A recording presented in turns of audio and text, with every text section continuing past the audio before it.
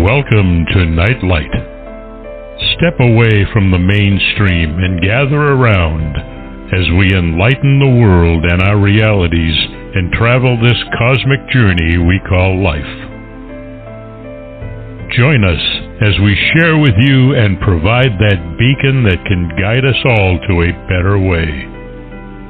Explore with us as we examine a metaphysical montage of spiritual insights, covering everything from the mundane to the magical, UFOs to unicorns, and everything in between. This is a time of awakening, of sharing and evolving, of spreading our wings and soaring on the cosmic breath of creation.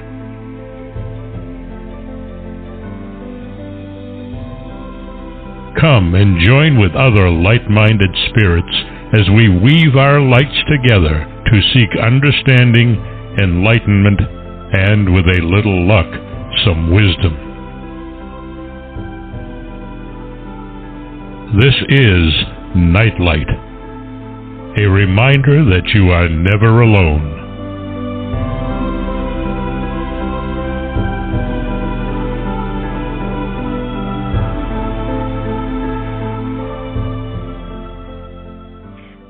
Welcome to Nightlight, everybody. So glad you could join us.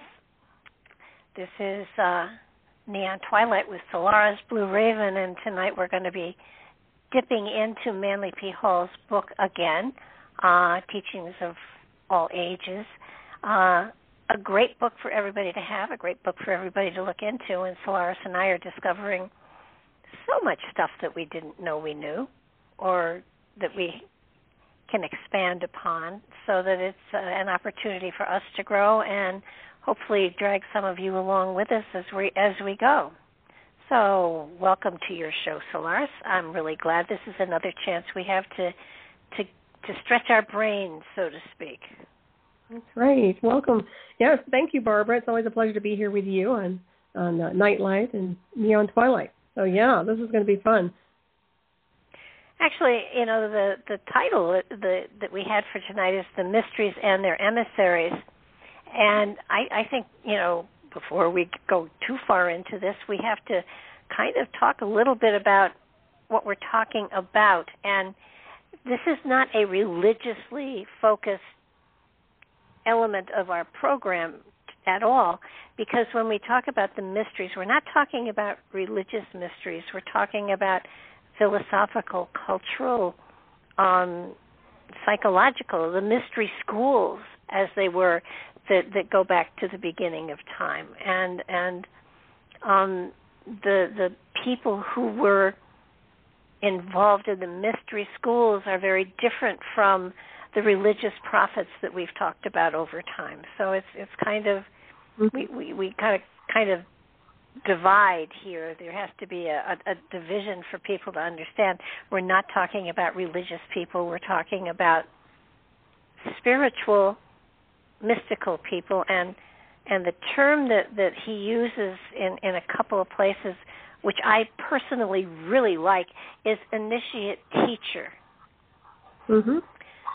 Yeah, I do too. So that and again, you know, so many times we have a term that we associate with, and then everybody decides to use the same term, so it doesn't really apply anymore, so that, you know, we have to find another term. But initiate teacher rings a bell for me, because it speaks of people that have been initiated into a mystery school, and the mystery school, it had to do with alchemy, it had to do with magic, it had to do with telepathy and with miracles and with knowledge and with wisdom, and you know, it has nothing to do with religion.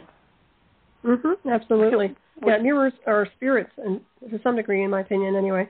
But yeah, I think religion is kind of put you in a box. It's that construct, and this is expansive. There's no glass ceiling with mystery school, in my opinion. Anyway. Well, and you know, when you know, and we'll go into some of the ones that he mentions because they're fascinating. But you know, when they talk about magic connected to the mystery schools, they aren't really talking so much waving a wand and making a stick into a snake. They're talking about telepathy. They're talking about out-of-body experiences. They're, what we today would say are spiritual aspects of an energetic that we utilize within our reality. We're not talking a magic show. We're talking a utilization of energy in order to manifest certain potentialities that the human spirit has and carries. Mhm. Oh, absolutely. Yeah, mastering consciousness comes to mind. Mhm. Yeah. Because right up my alley. Yeah, it's mine too. And I think that the term magic is something. Now, I call magic what we do, but so many people associate trickster, with tricking people into thinking they're seeing something they're not. And when we talk about this kind of magic, it's utilizing skills and powers that everybody has, but not everybody uses. And these mystery schools have been around, gosh, since the beginning of time. I mean, oracles at Delphi, and I think one of the things that is so amazing is that when you get these, I wouldn't even call them master teachers. I like the term initiate teacher because it infers that they are schooled and they are wise and they are equated with Pythagoras and Socrates and Plato.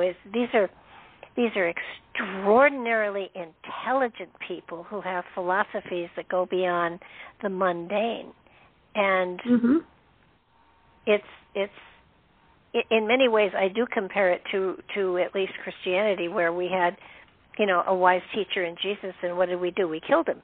So right.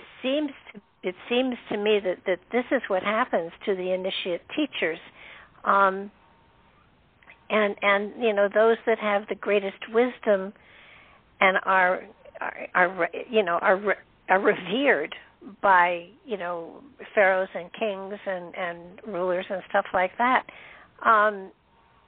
They don't have real good track records as far as life goes. That having the kind of wisdom and knowledge that they have seems to almost invite people into being frightened of them and then, of course, ultimately killing them, which is what seems to have happened to a great many of them. And have you found any of that? Not that people have tried to kill you, though I have to admit I've had a couple of death threats myself. So, but having the ability to utilize the potential that everybody has access to, for some reason, makes people afraid of you. Yet they come to you for your wisdom and your knowledge and your expertise, and yet there is in many cases a little bit of leeriness and fear, so that having these skills isolates you tremendously. Yeah, it certainly does. Well, I think they're intimidated. I mean, even when I was a martial arts instructor, my students were intimidated before they got to know me, just by my my demeanor. But I find that the knowledge, the gnosis of understanding, whether it's mystery schools or just expansive, education, people are very intimidated, and those who aren't can be very jealous and envious. They can be combative, and see it here today. We kind of look at that, the persecution aspects of attacking someone or calling them demonic when they have a gift, falsely accusing them because they're jealousy. But then again, when they wind up taking somebody down, they'll take their information and run with it or rewrite it and utilize it for themselves in their own inner circles. I've seen that before. We even look at it through the timeline of history, or his story or her story, but that has happened before. So I find that interesting. Well, I have found being in this field is isolate. Absolutely. And that's okay. That's okay. But for some reason, having skills and wisdom tends to make people leery of you. And what is it about humanity while it will seek out the wisdom, it's also afraid of it. Mhm. I think it's their social engineering and their belief systems. You look at the construct of where they've been, and we can go into the religious world, but that is a belief system that's very hardcore. It keeps them in a box, in stasis, so to speak, and they don't move out of that box. And then when you present something else, which is based on a higher level of consciousness, they tend to be fear-based, or just maybe even a sense of guilt if they start to explore these realms, which I find very sad. But I see it all the time, even today's society. They don't want to grow, they don't want to evolve. Not everybody, but it seems like there's a great amount of people that just don't want to move. They don't want to keep moving into higher or onto higher levels of divinity, and I find that such a sad situation, because that's the only way you really learn, is to evolve and find your pathway spiritually, in my opinion, anyway. Well, I agree, and it's fascinating in that while these initiate teachers, these wise people through time, and there are a couple here that I find fascinating, it boggles my mind that, here all of these people seem to be very sincere, very genuine. They have wisdom that goes beyond time, so that they obviously are able to tap into universal energies and universal wisdom and the connection with the divine, and yet they for some reason are marked almost. It's almost like there's a mark on them, and it's like, use them at will, but don't trust them. Right. I mean, I found that some people were afraid of being around me because they thought I could read their minds. Mm-hmm. And they're intimidated. Well, but the reality is, can anybody do that? Sure, but there's a sense of it's not appropriate to do it without somebody's permission. I mean, it's just not. So you don't. And it just, can you read everybody's mind? No, of course not. Well, maybe you can, but again, it's something that you just don't do. There's a protocol. There's an etiquette, so to speak. Yeah. There is, and it's philosophic, it's ethical, it is religious and scientific, and what is amazing is that these emissaries were gifted in all aspects of life, whether it was mathematics or whether it was alchemy or whether it was history or whether it, they could speak of time frames in history in which it was almost as though they had lived it, and maybe they had. So it's a matter of having a wealth of knowledge available to you and be willing to share it, and yet people still don't trust you. And it was a time, I do believe, pre-flood, where there was a time frame where people trusted each other. There was a greater a community of it was a history world was a community. There was one language. There was one people, and there was peace and harmony. And yet, as you move forward in time, and then of course we had the Ice Age and the flood and all of that. When humanity came back into existence, there were these initiate teachers that seemed to crop up in places. Now, did you get a feeling as to, are there that many initiate teachers now, or are they around? And I think at one point in time, someplace in this material,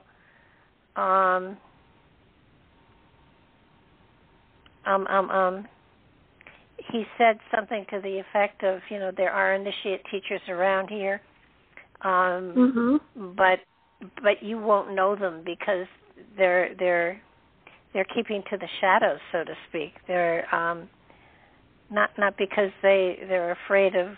Well, they may be. I mean, maybe cloaked, a little bit cloaked. I think I was cloaked back in the day. I look at us. I don't know about you, but I was pretty cloaked before the induction in 2004. I mean, I was doing my work, but I wasn't that out there, in a sense. So I had my own work that I was doing hardcore. But when I look at that idea behind that, I find that beings like us are initiated teachers to some degree. We're old ones. I don't say that with ego or arrogance. I'm just saying it's a history. It's a celestial benchmark in our cosmic blueprint, in my opinion. So we can look at it like that. I think there are plenty of us here. And I also think there are too many wannabes, the people that are doing the hijacking of the New Age community, excuse me, and that kind of thing that's going on. So, but yeah, I think they're here. I think we've been on and off planet several times over.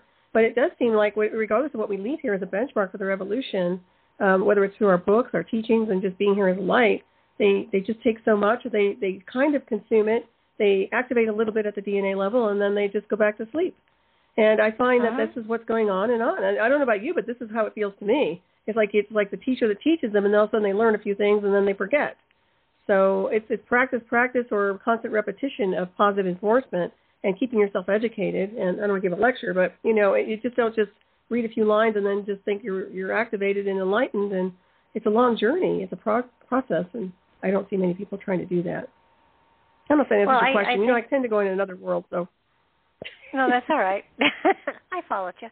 I think what bothers me is that there are so many of these quote-unquote schools out there that will give you a certificate and say you have been initiated into the whatever, and they infer that you now have the power to do all sorts of things, and it's crap. I met someone a while back, and she was all excited. It was on a Sunday evening, and she was celebrating because she had just finished a 3-day workshop, and she was now a shaman. And I said to her, she said she was a shaman, and I said, what tradition? And she said, the shaman tradition. And I said, well, yeah, but there's different, there's Peruvian, and there's there's Native American shaman, there's, lots of different kinds of shaman. What kind are you? And she said, I'm a shaman. And I said, okay. And what is your philosophy? And she said, well, and she pulled out the certificate that she'd gotten after 3 days, and she said, this certificate says I'm a shaman. And I said, oh, my goodness. I said, please don't brag about that, because a true shaman will not respect this piece of paper at all. Shaman are recognized. They are not initiated. They are recognized by their work.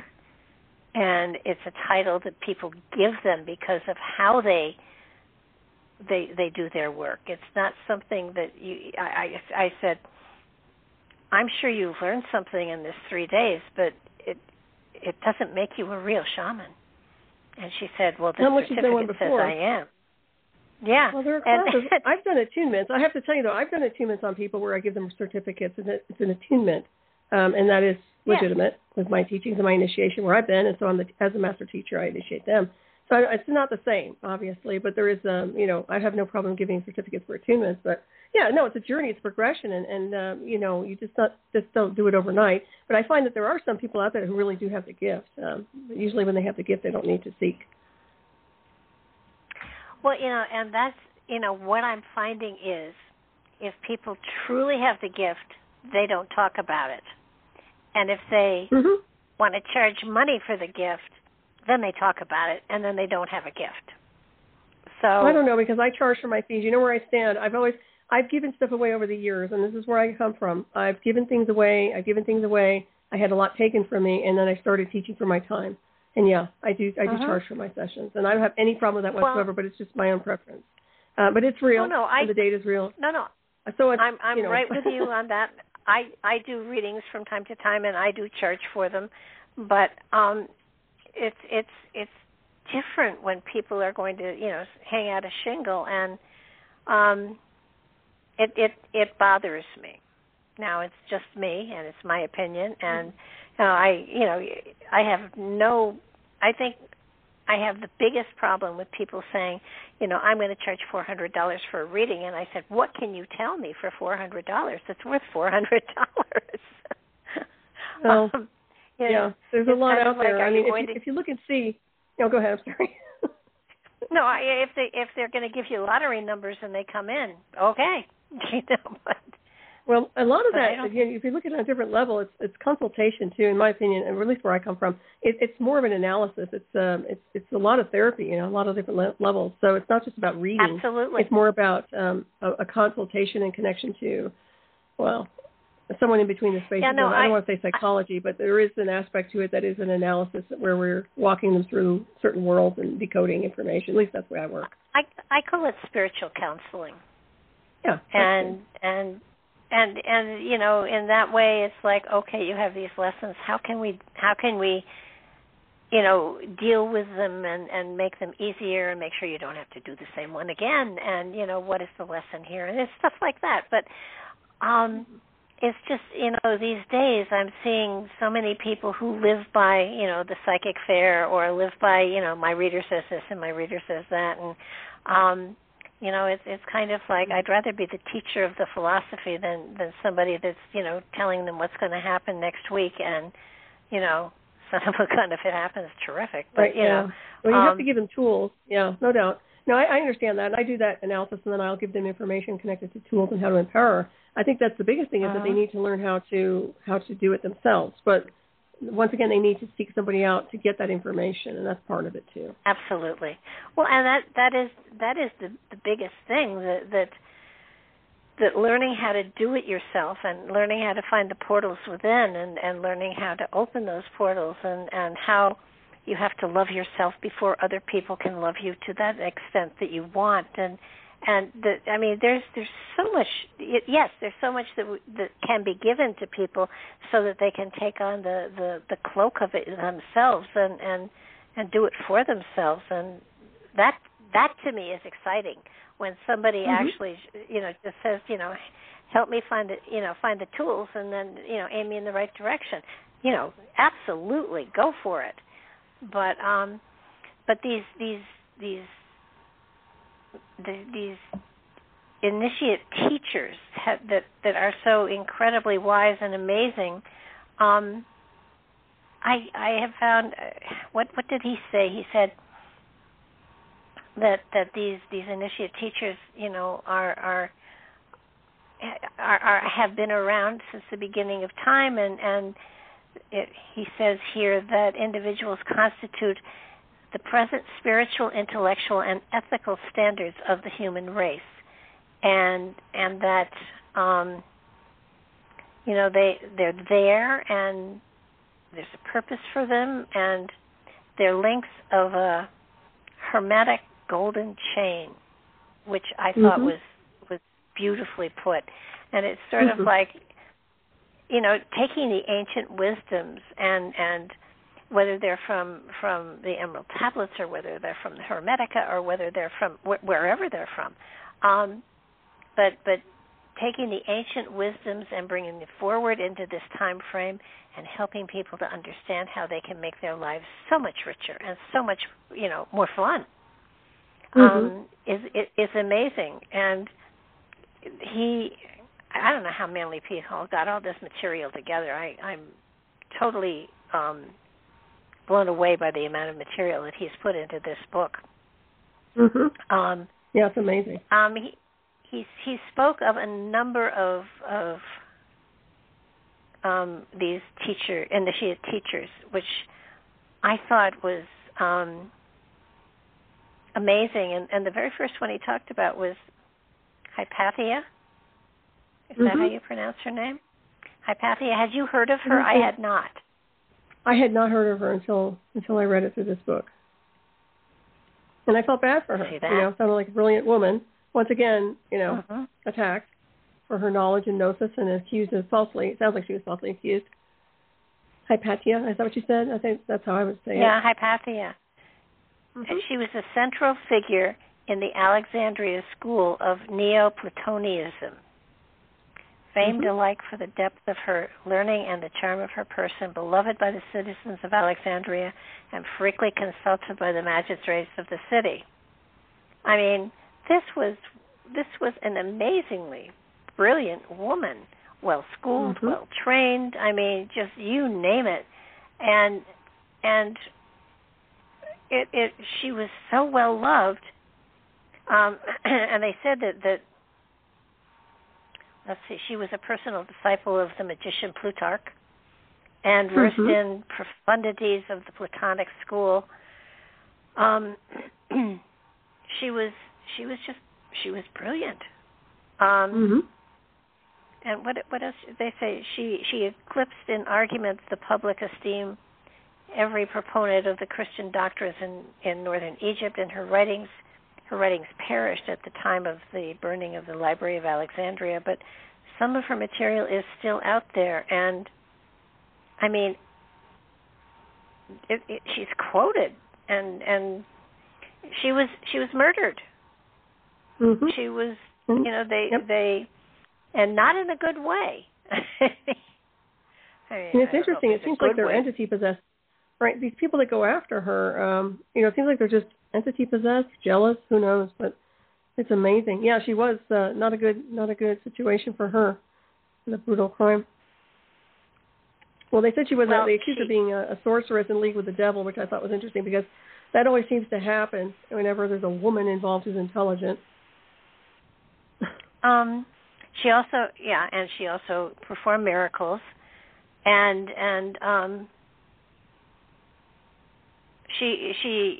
but see, the thing is, her miracles were really a demonstration of the natural laws controlling phenomena. So her miracles were not, a burning bush or talking out of thin air. They were utilizing her energies, the native, what is available in nature, and bringing forth cures and helping people to have a better life. I mean, her magic was natural magic. It wasn't it wasn't occultish, and yet, I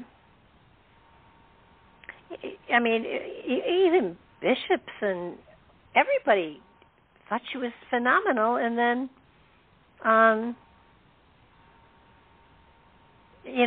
she's remembered in history as a virgin philosopher. I don't know what virginity has to do with, but as a virgin philosopher, and there are testimonies to her virtue, integrity, and absolute devotion to the principles of truth and right. So we're talking about a way of life here. We're talking about good character. Yeah, I mean, she was spectacular, and they were not kind in the way that they took her out. She perished in dragged her from her chariot. 415, and she was noted as the greatest woman initiate of the ancient world. And it's amazing. Even they say that the Catholic Church sort of has how do they say it? They are saying that quite possibly she may have been canonized as Saint Catherine of Alexandria. Though that wasn't her name, but she really, So what happens if you have a true loving, caring nature, you're wise and wonderful, and you share everything you have with the world, and you help to heal people, and you help to bring resolution to confrontations and things like that. So you set yourself up to be killed. It seems that way, doesn't it? That's unfortunate. Yeah, it's a pattern. It's been a historical pattern here on this Illusion of a World. I'll tell you, it's the same whether it's male or female. These great minds, these brilliant minds were always censored.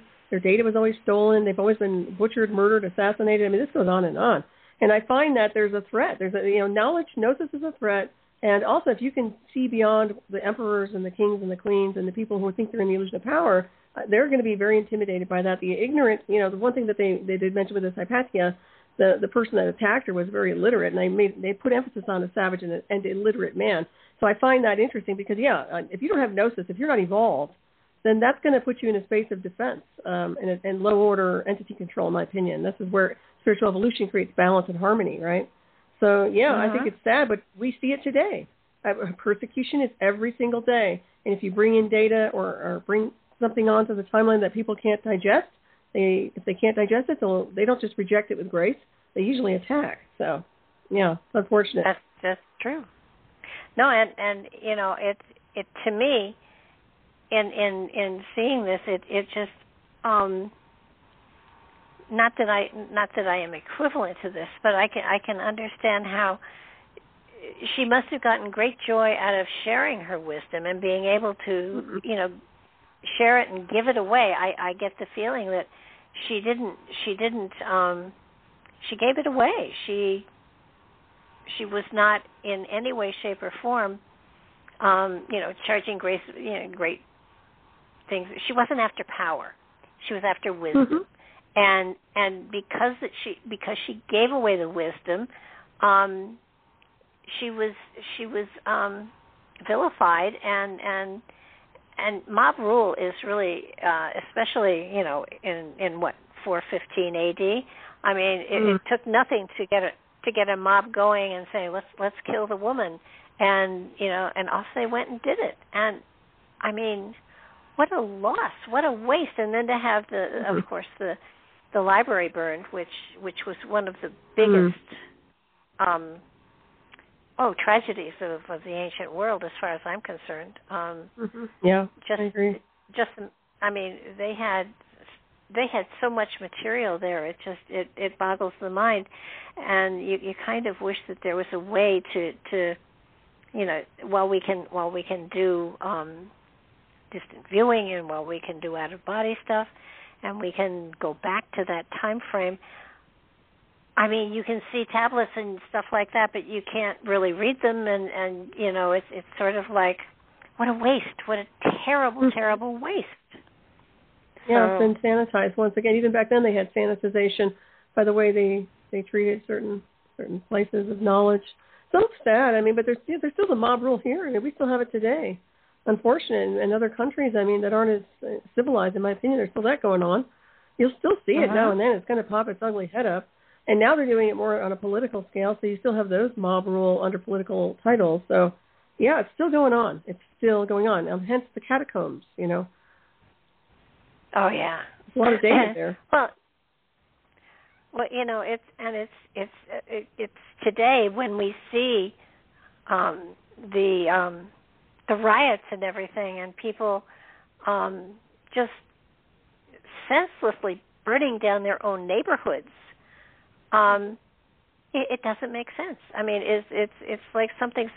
I'm beginning to wonder if, you know, during World War II, the government sprayed LSD in the New York subways to see how a crowd would relate to that kind of exposure to LSD. And I'm wondering if something is going on with some of the riots that we've seen in the last couple of years, if something was being sprayed with aerosol or something to incite riots where before we wouldn't have had them. Highly possible. I would say more directed energy weapons, but something that would actually stimulate them on a more neurological level. But yeah, I mean, you think about the meth and the drugs that were coming over the border. I mean, a lot of stuff is beyond LSD, in my opinion. I think there's something else going on. But yeah, certainly reeks of that. Well, when you take a look at, you know, Hitler had his entire army on methamphetamines. And then we did something too that was similar but not as addictive. But no, there's something.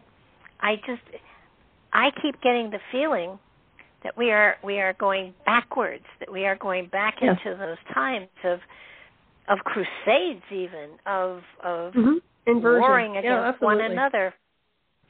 I totally agree. It doesn't make sense to me, and I love this other guy. So Cagliostro.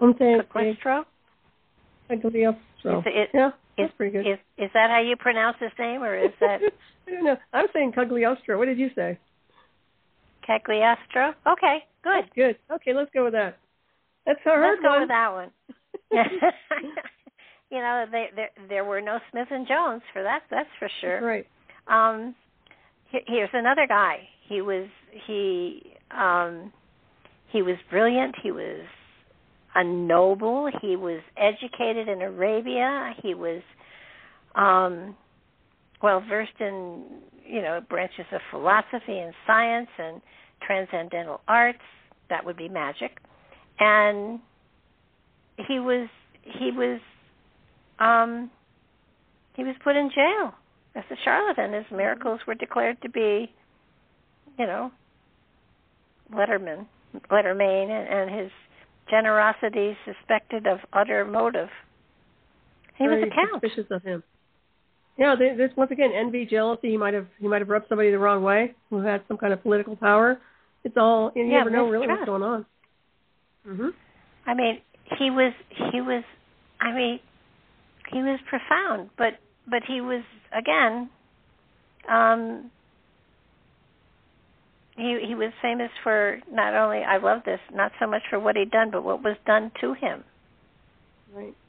And so, yeah, and then they said that wasn't really his name, and then they said it was, and I mean, it goes on, and his behavior is what triggered the Reign of Terror, the Inquisition.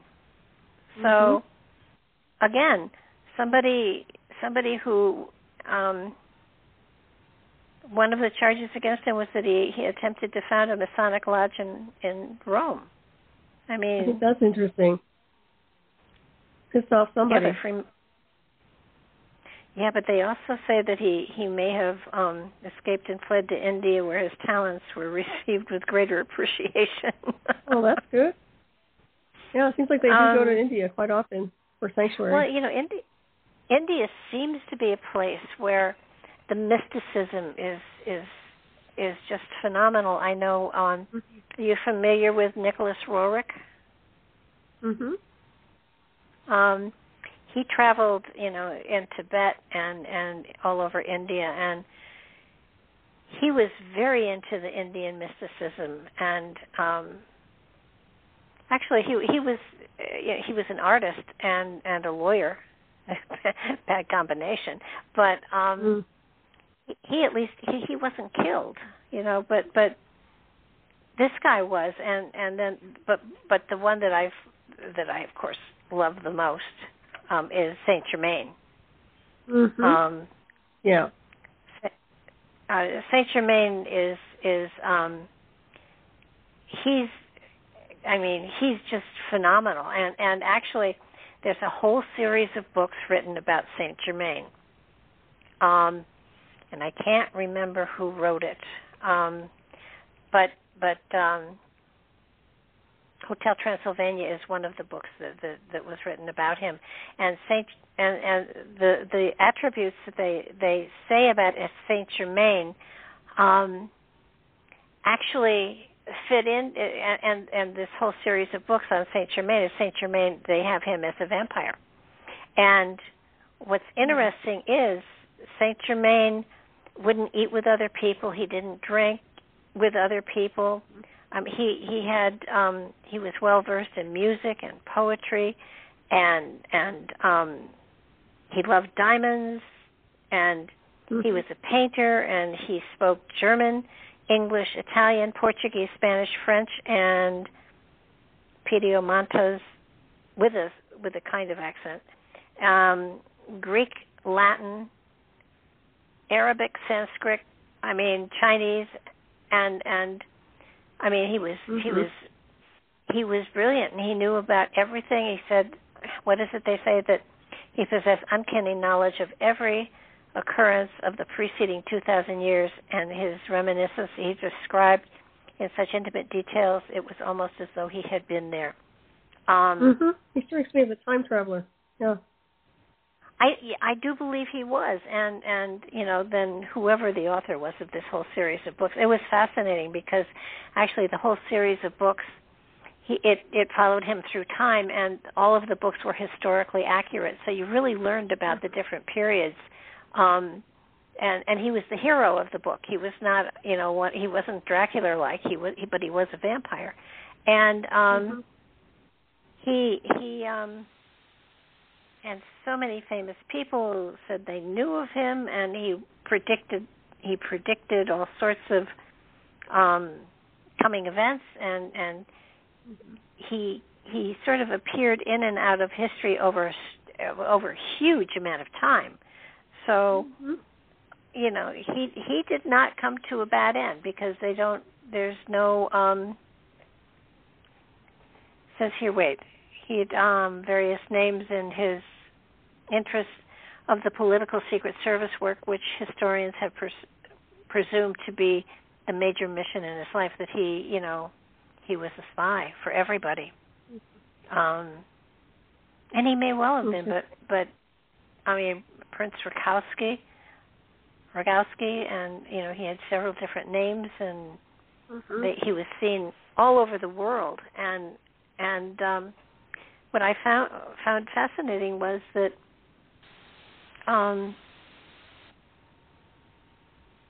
that his behavior would actually have been that of a vampire.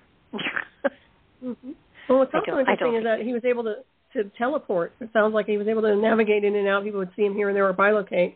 That's what they described to some degree, where he was able to, he did not use the doors. It sounds like he was very advanced as an avatar, so however you want to say. I see him as a time traveler, but something very supernatural about him, no doubt about it. So vampire, yeah. Well, he was also an alchemist. So that he was able to do all. Yeah.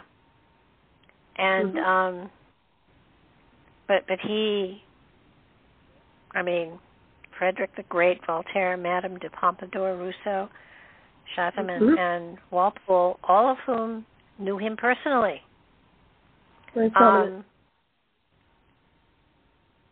Unbelievable.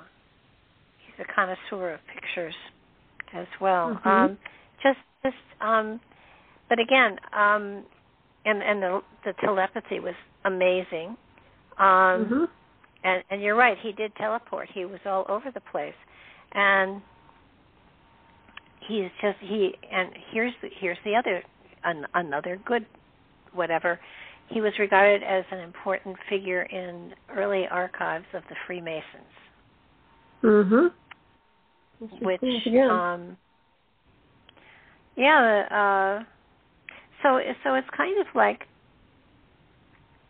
were these initiate teachers, these are they all time travelers? Are they all put here to help put information into society so that society as a whole can grow? Is that their purpose? I mean, let's face it. If you know what the history of people in that particular genre is, they get killed. They're not appreciated. They're killed. Right. So what does that say about humanity if when someone who comes forward with amazing knowledge and wisdom and is willing to share it and teach and you know, help people to expand consciousness and does so for a period of time, why is it that society turns on them and kills them? Same old storyboard, isn't it? Yeah. And, you know, it's sort of like, were I a time traveler, I would decline the opportunity to do that, because it seems to me, I mean, I think it's wonderful if you can skip through time and you can help society take that next step in evolution.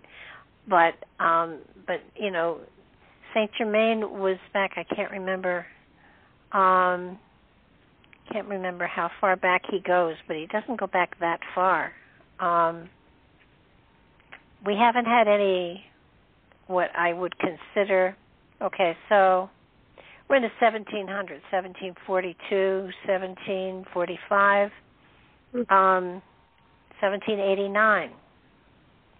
So the late 1700s into the early 1800s. But there doesn't seem to have been anybody in the last couple of hundred years that you could say was, no, wait, I take that back. What about Nikola Tesla? I was going to say Nikola Tesla. Yep, he would have been the one. He's definitely a time traveler, and he was not from here. Yeah. He actually, what we're dealing with, and everybody knows it, but all the technology of today, the military, everything they're using that's weaponized is his design, most of it. He's brilliant. Uh-huh. That's somebody who's off the rails when it came down to technology and consciousness and amazing abilities. And look what they did to him. Yeah, I mean, this is what I mean. But then look what they've done. They've taken advantage. They've made money at his expense and suffering. Once again, this happens all the time. You see how patents get stolen and hijacked, and all of a sudden it gets put into a different department. But yeah, it's unfortunate. They attack those with gnosis of understanding, and they use it for themselves with greed, without evolution and consciousness, and it doesn't benefit the planet. Actually, everyone suffers in the long run. This is what they do here. That's why I'm like so burned out on a planetary scale here, because it's like, wow. We've done a good analysis here. I mean, as walk-ins, as spiritual beings, you know. Mhm. That's what we're doing here. Sometimes. Well, yeah, but I mean, when you look at how amazing these people were, and how the kind of power they had to share and to you know, to help enhance humanity, and it was, you know, society was much different back then. It was more simple. It was, you know, there wasn't the kind of communication there is today. And here, this is interesting. I don't know if this is Saint Germain. Francis Bacon is another of the two, and they talk about. Okay, so this was I think they're talking about. Is it Saint Germain or is it Calestro? It's Saint Germain. He practiced, you know, yoga and stuff like that. But he said at one point that he was going to remain in India for 85 years, and then he would return to the scene of the European laborers. And at various times he admitted that he was obeying the orders of a power higher and greater than himself. What he did not say was that this superior power was the mystery school which had sent him into the world to accomplish a definite mission. But it doesn't say what that mission was, and says that the Count de Saint Germain and Sir Francis Bacon are two of the greatest emissaries sent into the world by the secret brotherhood in the last 1,000 years. So, are we talking about the Brotherhood of White Light, or are we talking secret brotherhood, another kind of secret brotherhood? Right. Yeah, it sounded like the one that we were talking about before, the white, the Great White Brotherhood. Definitely something interesting with that. Well, it's just it's fascinating because they keep pulling in the Knights Templar as well, which I find fascinating. And you know, the first 3 degrees of Freemasonry are, you know, kind of simple. It isn't until you get into the higher orders that any sort of mysticism is shared, and I would imagine that it's after you become a 33rd degree Mason that some of this material is shared with you or given to you or whatever. But I'm not sure that Freemasonry is this great brotherhood that is you know, here to give to society the kick in the pants every now and then to kind of move into new directions. And you know, what I found fascinating actually was that you know, after saying that you know, there hasn't been anybody around in a long time, then it comes to the episodes from American history. Which were you as fascinated by that as I was? Yeah, I resonate with it quite a bit. There are two situations that they cited that something unusual happened, and one was in 1775 when a mysterious man turned up when they were trying to decide the description of the flag that they were designing for the colonies. And apparently George Washington and Benjamin Franklin knew him. He was there when they were creating the flag, and after it was,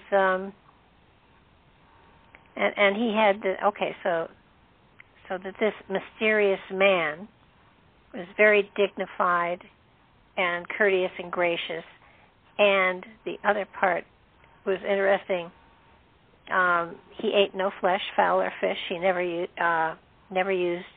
for food any green thing, any roots or anything unripe. He drank no liquor, wine or ale. But again, this sounds like. Seems to me. It does, sort of. Yeah, that's the same kind of pattern of, yeah.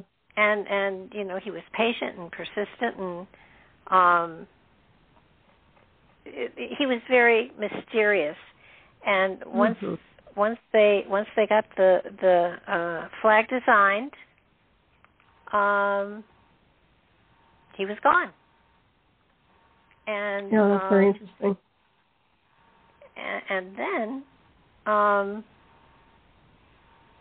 when it came time for the purpose of deciding upon an emblem, again, Washington Franklin and this guy,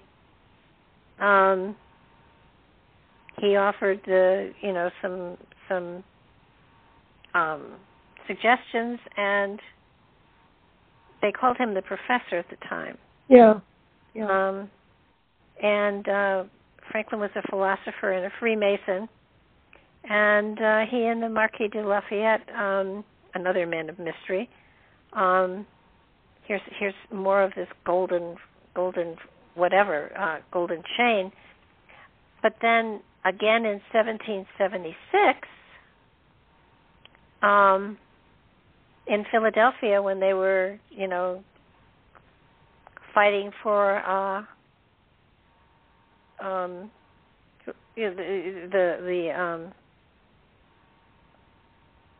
the Declaration of Independence, this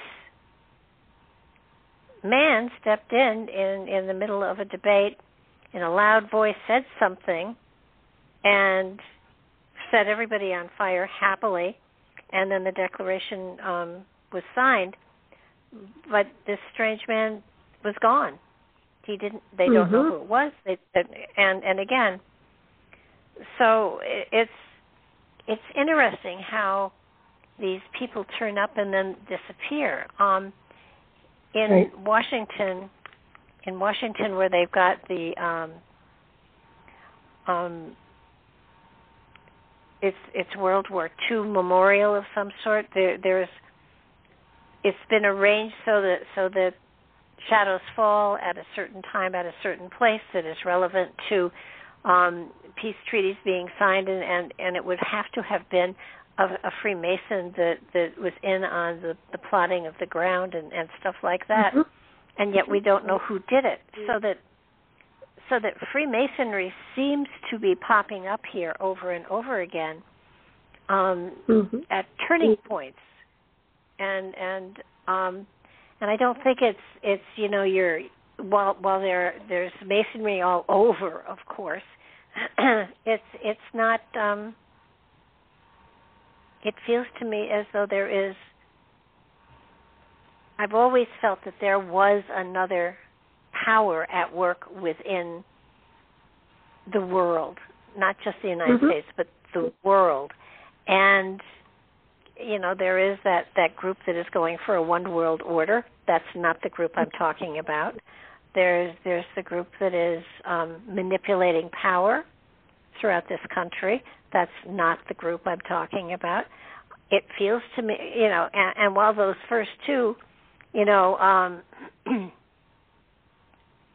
to me have evil connotations to them. It feels to me that if we get too close to really blowing ourselves up, there will be a voice of reason from someone who we can't identify, and then that person will be gone. And that's, I guess, the better way for an initiate teacher to be, kind of, give them your information and run like hell. Right. Ancient architect. What comes to mind is like, I want to say the tall whites, but a walk-in type of an off-world species type. When you're describing some of this stuff, I mean, the professor in general reminds me of a tall white for some reason. I don't know why. Just somebody, who comes from a different space-time, a being. And that can reflect in the consciousness. It doesn't have to necessarily be in the body. The biosuit is a biosuit.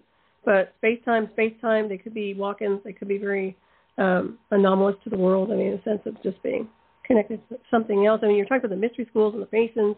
Everything in D.C., it's all connected and constructed based on supernatural activity and the secret societies of old, in a sense. So you've got, it was constructed very specifically for power, for raising power, raising energy. And that was not an accident. And that's just so interesting because depending on who's there is what's going to happen with the frequency. It's just like anything else, like a pyramid. It's going to amplify that, whether it's positive or negative. And, well, you see what's going on now, but it's kind of a maelstrom at this point. I think that's why the obelisk had that lightning strike. That was not accidental. Oh. Did you see that? No. Did you see the footage? No, wow, when did that happen? It was a couple of weeks ago, I think. It just wasn't that far away. I would say a couple of weeks ago. But yeah, that was an omen. I said that's an omen. When you get things like that, that's not accidental. That's somebody's pissed off. Well, I would say that over the last probably couple of decades for sure, there's been a lot of stuff that in the past would have been just so far underground that we never would have noticed it, and now it's right out on the surface. And it's right in front of us, and that aspect of what happened to the laws, what happened to you see, and I don't want to get too far into politics, but you see things that are definitely against the law and or treason, and they're not published and they're not punished, and yet they're right out in the open. Everybody can see them. So I don't understand. It's interesting. It's like capture the flag over there, in my opinion. So I eventually the architects will come back, in my opinion, to settle the score. That's just my own take on it. Oh yeah, no. I mean, somebody said to me, we're going under, and I said, this country has survived far worse than this. It's not pleasant. It's not fun, but I think that the power struggles now are no longer wars as much as it is power struggles and manipulation of individuals.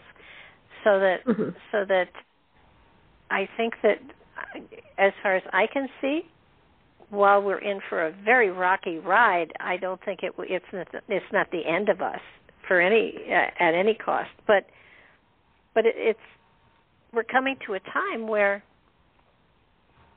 happily people are waking up, and I'm not saying they're woke. I'm saying they're waking up and they're questioning, and they're coming to a time where they want answers, and they don't want just generalities. They want answers with proof. Just don't say I'm taking care of it, but show me how. And it is going to in my little corner of the world, it feels like we're going to have to reorganize the whole government. That it doesn't work anymore. It's going away. Well, at this point, they're becoming so dominating in the sense of control and manipulation and not honoring universal free will, way beyond God's version. I mean, a universal law, universal free will, because they're encroaching on that to such a degree and they're giving no ultimatum, that's going to be a problem by universal law. And it's going to have to be reset in the sense of they want their reset, but really it's going to be about reconstructing their entire corporate governments will no longer exist, in my opinion. I think the religions are going to go too. Eventually all that's going to go. It has no choice. Well, yeah. It's obsolete, in my opinion. It's obsolete. Well, yeah, I fired everybody a while back on Facebook, and told them to all pack their suitcases and go home. That they had forgotten who was paying their paycheck, and it was me, and I wasn't happy, and I fired them all. And I thought, oh, I'm going to get really, people are going to, be offended and upset. Not one comment. I mean, and it was like, so everybody's okay with this, I guess, and it is just me that is sitting here saying they're intimidated. Well, that could be. Mm-hmm. But if let's just say that we did have to recreate the United States. See, my other thought is I do feel that the boundaries of our states is going to change. Mm-hmm. So that's going to be manipulated and changed over the next couple of years for sure. But if we were going to set up another form of government, I don't think the election way works. No, because they're cheating. Yeah. And now that everybody knows you can cheat, who can trust the election way again? So it's remotely manipulated. I mean, electronically, too. So if you and I were going to set up a new form of government, what would we do? I wouldn't have corporate governments. I would leave it to councils of light. I would have councils of light, and what we call the illuminated teachers or initiated teachers, probably. Those who are beyond the benchmark of religion, indoctrination, programming, and corporate government and all that snake oil that goes along with it. I don't even think we need a military. I mean, the military has abused their power, and this is globally. I'm not just talking United States. I find that things do need to change. They need to change with galactic consciousness, and in order for that to happen, everything has to go. Everything. So I don't know. I mean, it would be, if I want to reconstruct this place, it would be an ascended world. I'd love to. Oh, yeah. But the only one, sure. I don't think we have the power to impose it on other countries, but I see us coming more to a time where there is a council that takes care of stuff, that there's no head of it, but it's a council where everybody has an equal vote. And not the Council of Foreign Affairs, Council of Light. No. We're talking about celestial beings. None of these people here, no, they blew it. They're fired. You like to fire, I like to fire too, and they're all fired as far as I'm concerned. Yeah. We'll take it from here. No, and I say we as in consciousness, higher enlightened beings. We'll take it from here. Yeah. They all seem to have been corrupted, which I am blown away by. Right. Well, then it boils back to what we were discussing with this book, too, in these chapters of how power corrupts, but also how they're threatened by people who are evolved and enlightened, who want a better world or want to bring wisdom and enlightenment that brings in more productivity on a higher level of consciousness. Look what happened. So, yeah. What happened to that lady who was a spiritual? She ran for president. She didn't run very long, but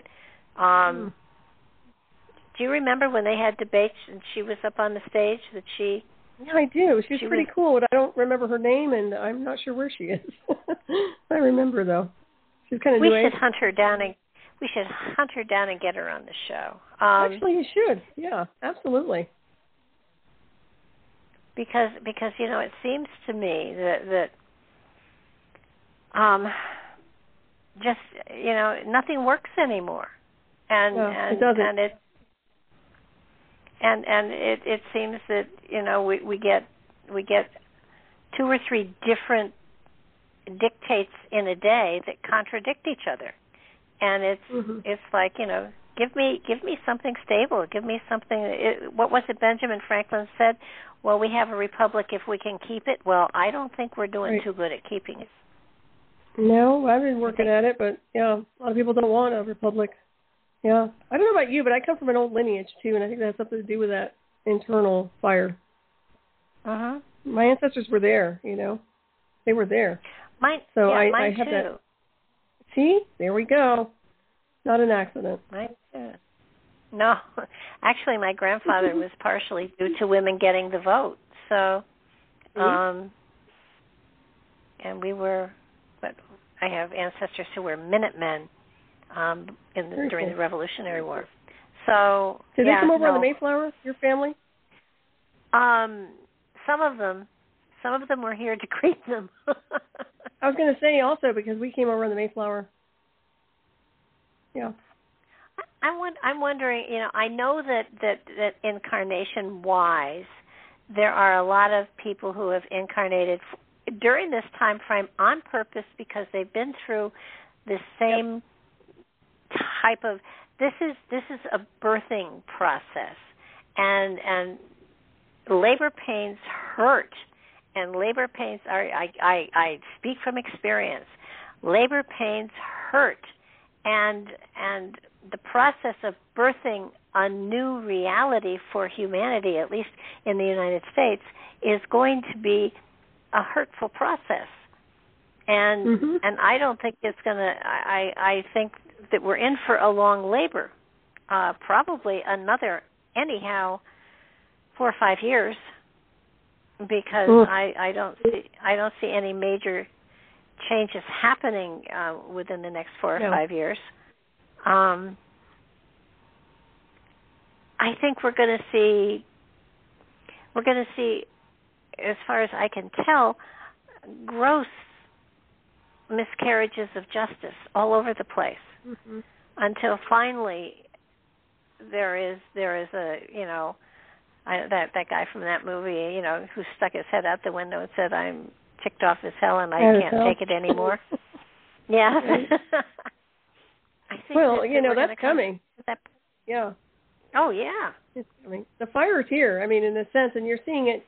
Honestly, at the rate things are going and the way this country has deteriorated the past few months, in my opinion, I think that it's going to be less than 5 years. We're going to look at some really strangeness coming this fall and this winter. I don't know what your predictions are, but I'm finding they're calling it a dark winter. Well, it's going to be a very interesting winter, and I find that you'll see things more clearly by April to really get a benchmark as to where we're heading and what's going on. But this can't continue. This has to stop. We're at the edge of the black with what's happening in D.C., in my opinion, so something's got to happen. Something's got to give there. Well, I think that there may be I don't know what they call it, the states independently getting together to make some changes. I don't want to see the United States broken up, but it does feel in a way that's what's going to happen because, there are so many good people in every damn state. You can't just say, because a state is red or blue, that they're good or bad, but there are good people everywhere. And I know a friend of mine, was teasing me that Tennessee had militias all over the place, and we do. So that militias are going to be called up quite possibly. One thing that's really confused me is that, for years and decades, they've talked about the 800 FEMA camps that have been set up that are all across the United States. And every time we've had a major emergency, none of them have been activated, just none of them. And so my thought was, well, what about putting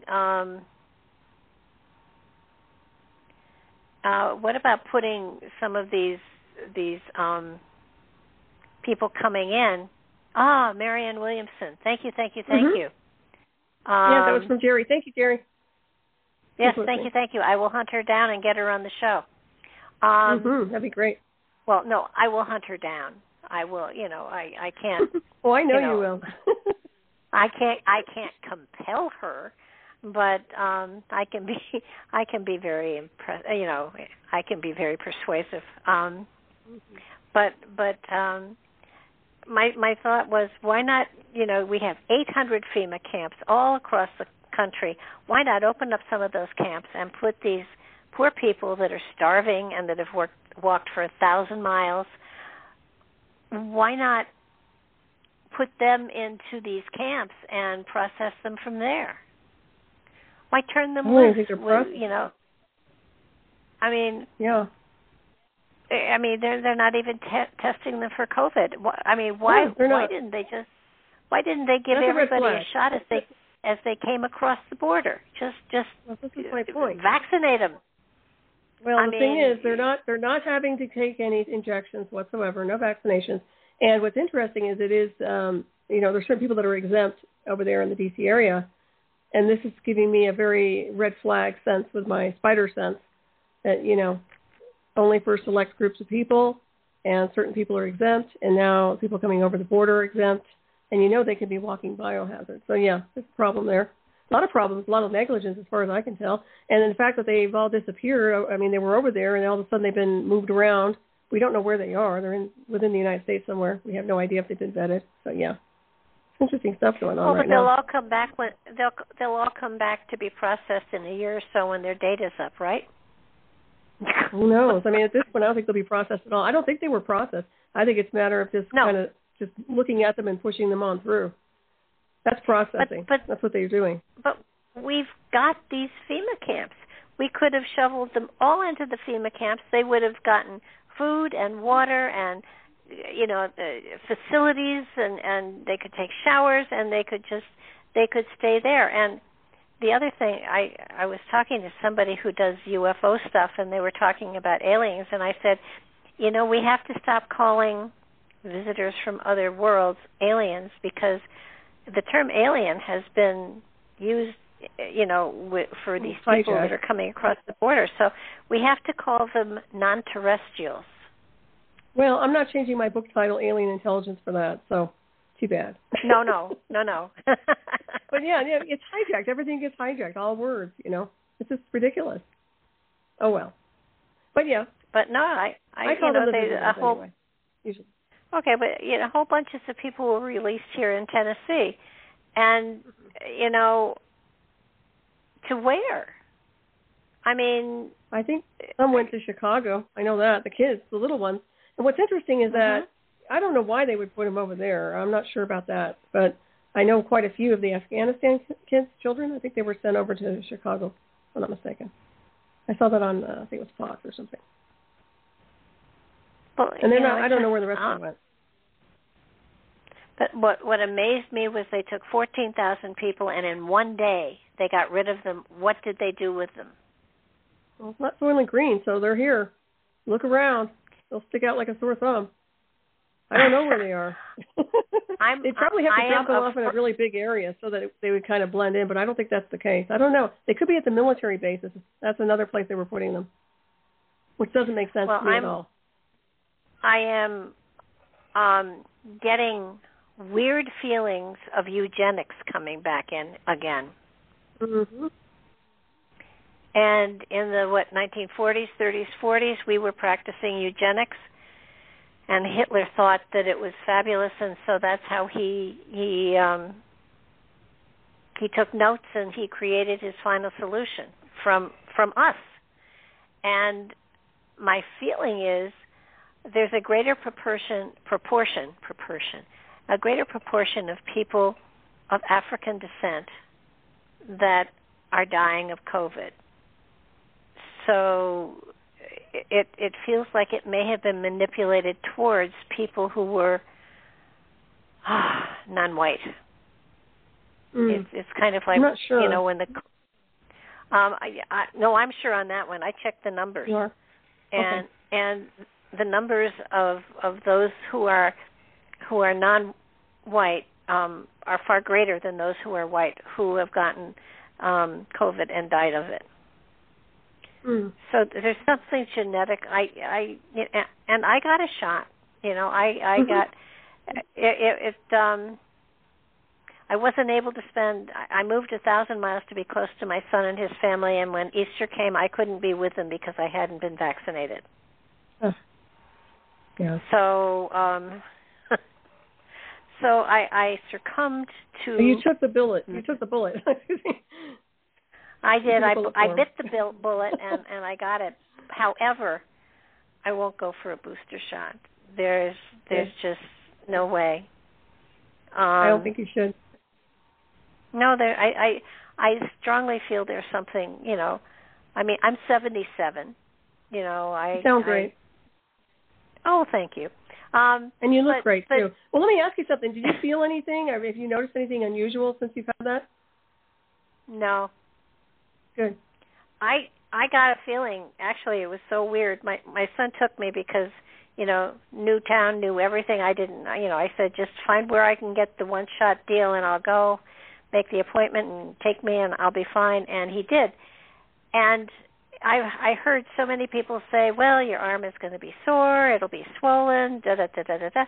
And then the next day, I called my son and I said, did you actually see them give me the shot? And he said, yeah. And I said, I have a Band-Aid, but nothing's red, nothing's swollen. I'm wondering if they took a look at me and said, well, she's so old it doesn't matter, let's just give her saline and save the whatever. And that would be good. Well, you have different DNA too. You're a healer, so that's part of it as well. You could alchemically change it, in my opinion, for your own frequency. I still think that's a capability. Oh yeah, and since the very beginning, I've been taking D3 and zinc, and I've been supplementing my diet tremendously. So, but.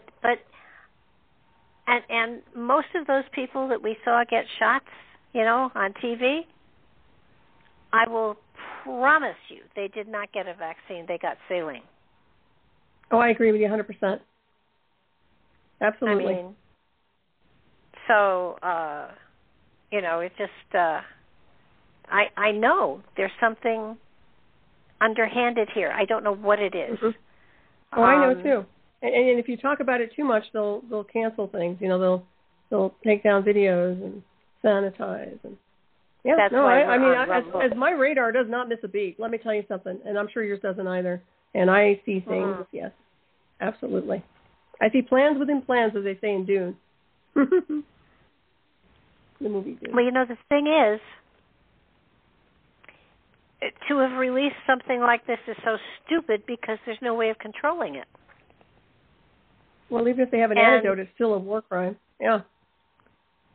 Well, haven't the Chinese changed their rule that people can now have 3 children instead of 1? They must have decimated their own population tremendously. Oh, I agree. Yeah. They're hurting. But the bioweapons is a bad run. It's just no good. And that's not something we do off planet. I mean, the integrity, once again, we're getting back to integrity on this world.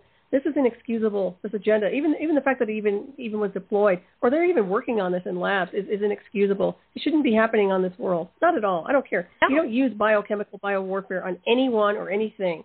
And the fact that they would even consider that, and they've deployed it, is to me, the largest universal war crime you can possibly imagine. And anybody who's in denial of that really needs a wake-up call. They really do. Oh, totally agree. And the thing is, I know that if you put the question to our military, they'd say, well, we have to do it because the other side is doing it. And I'd rather see them, put their energies into a way of giving good health to everyone, why don't they use those patents from the Royal Rife Medicine? Some other things, right? Oh, yeah. Yeah, why don't we use frequency healing in med beds and frequencies? And once again, the bioweapon system and the virus itself we can use ultraviolet frequencies, we can use all kinds of things that would actually neutralize viruses if it was a true virus. But I do know satellite-driven technology weapon systems can create that psi virus, so to speak, and create a version of a virus through technology. So, yeah, I mean, they could have flipped it and turned it in the other direction. They're not. This is what I mean by the misuse and abuse of power on all levels is being shown to us right now on a global scale. It's inexcusable. It's not in alignment with the universe in any form. It's rogue. No, and you even look at the schools and what the schools are doing. I mean, I'm an ex-teacher, and school teacher, and I have been so infuriated by what the school systems are doing with the kids these days. It's just, if I had a child today, they would be homeschooled. Agreed. Because what the school systems are doing is just horrendous. And prior to this, they were teaching to the test and not teaching wisdom. And and they have never been teaching accurate history, so that our school system is a failure, horrific failure. And the corporations that print the books are controlling what goes into the schools, and it's not accurate anymore. Exactly. And you know, it's sort of like, well, too bad. You know, kind of correct. Give a good thing of bio of Columbus. Talk about what he actually really did. Talk about the fact that when the Europeans invaded this country, invaded is the word, this country, they destroyed cultures that were far more advanced than they were. And that if they had paid attention to the spirituality, they would have understood that it was far above and above the Christianity that they were trying to shove down these people's throats. I mean, you know, in almost every aspect of life, for the last several hundred years, we have had the opportunity to be wise and spiritual and kind and peaceful, and we have chosen not to be. And I don't understand why. I don't either, but I find it to be connected to the DNA code and consciousness. And there are beings here, what I call species. I think everybody is not the same. And you're dealing with frequency, whether they come from different space-time, whatever. Some are more advanced than others, and that's just the way it is. It's not a judgment. It's just an analysis. And then you can tell by the way we shine, the way we communicate, the knowledge we have, and the way we're sharing it, opposed to people who are way opposite. So, yeah, there's a lot of polarization going on between that, and I don't know if it's going to ever resolve itself. There might have to be a split, like we've talked about ascension splits, where you actually go into two different space-times, and those who are vibrating at a higher level of their own divinity move into the new space-time, and the others maintain in another one, where it's like two ships that pass in the night. You know, you literally are just in two different parallel universes, and honestly, we're already living that, even though we're eclipsing each other throughout the day. You know, as a mass collective, I see that happening. Yeah, I agree. It just, to me, is if you lose all of the spiritual people, though, then who's here to help those that remain behind? Well, that's the thing, is they don't want us here. They don't want us here. Do we have an option? If you maintain yourself here, and you bring the light, you share the light, what are they trying to do? Snuff it out and snuff us out with it. So we're not wanted, apparently. I don't know where this is heading on that level. That's why I say split insofar as maybe a different space-time and moving on and ascending in. Doesn't mean we have to transfer out physically. It just means we're going to another level. And I don't know. I mean, the ones that are left behind may be the ones that just don't have it within themselves to learn anyway. I don't want to sound cruel or anything. I'm just saying that we can't be the saviors to mankind if they're not willing to pull themselves up and save themselves. But you know, it's unfortunate, but it is ignorance that is the stumbling block. It is the inability to open yourself up to the probability and possibility that there's something else and there's something more. And you have these huge corporate entities that control, I don't know what percentage of the population, but it's a huge percentage. And like I shared with you earlier today, I wrote something for the website and I shared it with you because I got such a backlash on it. And and it's sort of like, even spiritually speaking, it's people don't want to expand their consciousness, to realize that there is a greater, larger dominion out there, and that we're a part of it, but we're a part of it that we aren't recognizing, and because we don't recognize them, they wait for us to grow into knowledge of them, but they don't want to grow into it. Exactly. Yeah. I don't even know if they have it within themselves to do it. Yeah. Well, the dogma and the indoctrination that so many organizations have over the people that are a part of them is phenomenal. It's I beat my head against a stone wall every now and then. It's like, you know, ponder this, think about this. Is this a possibility? And you get to the point where they say no.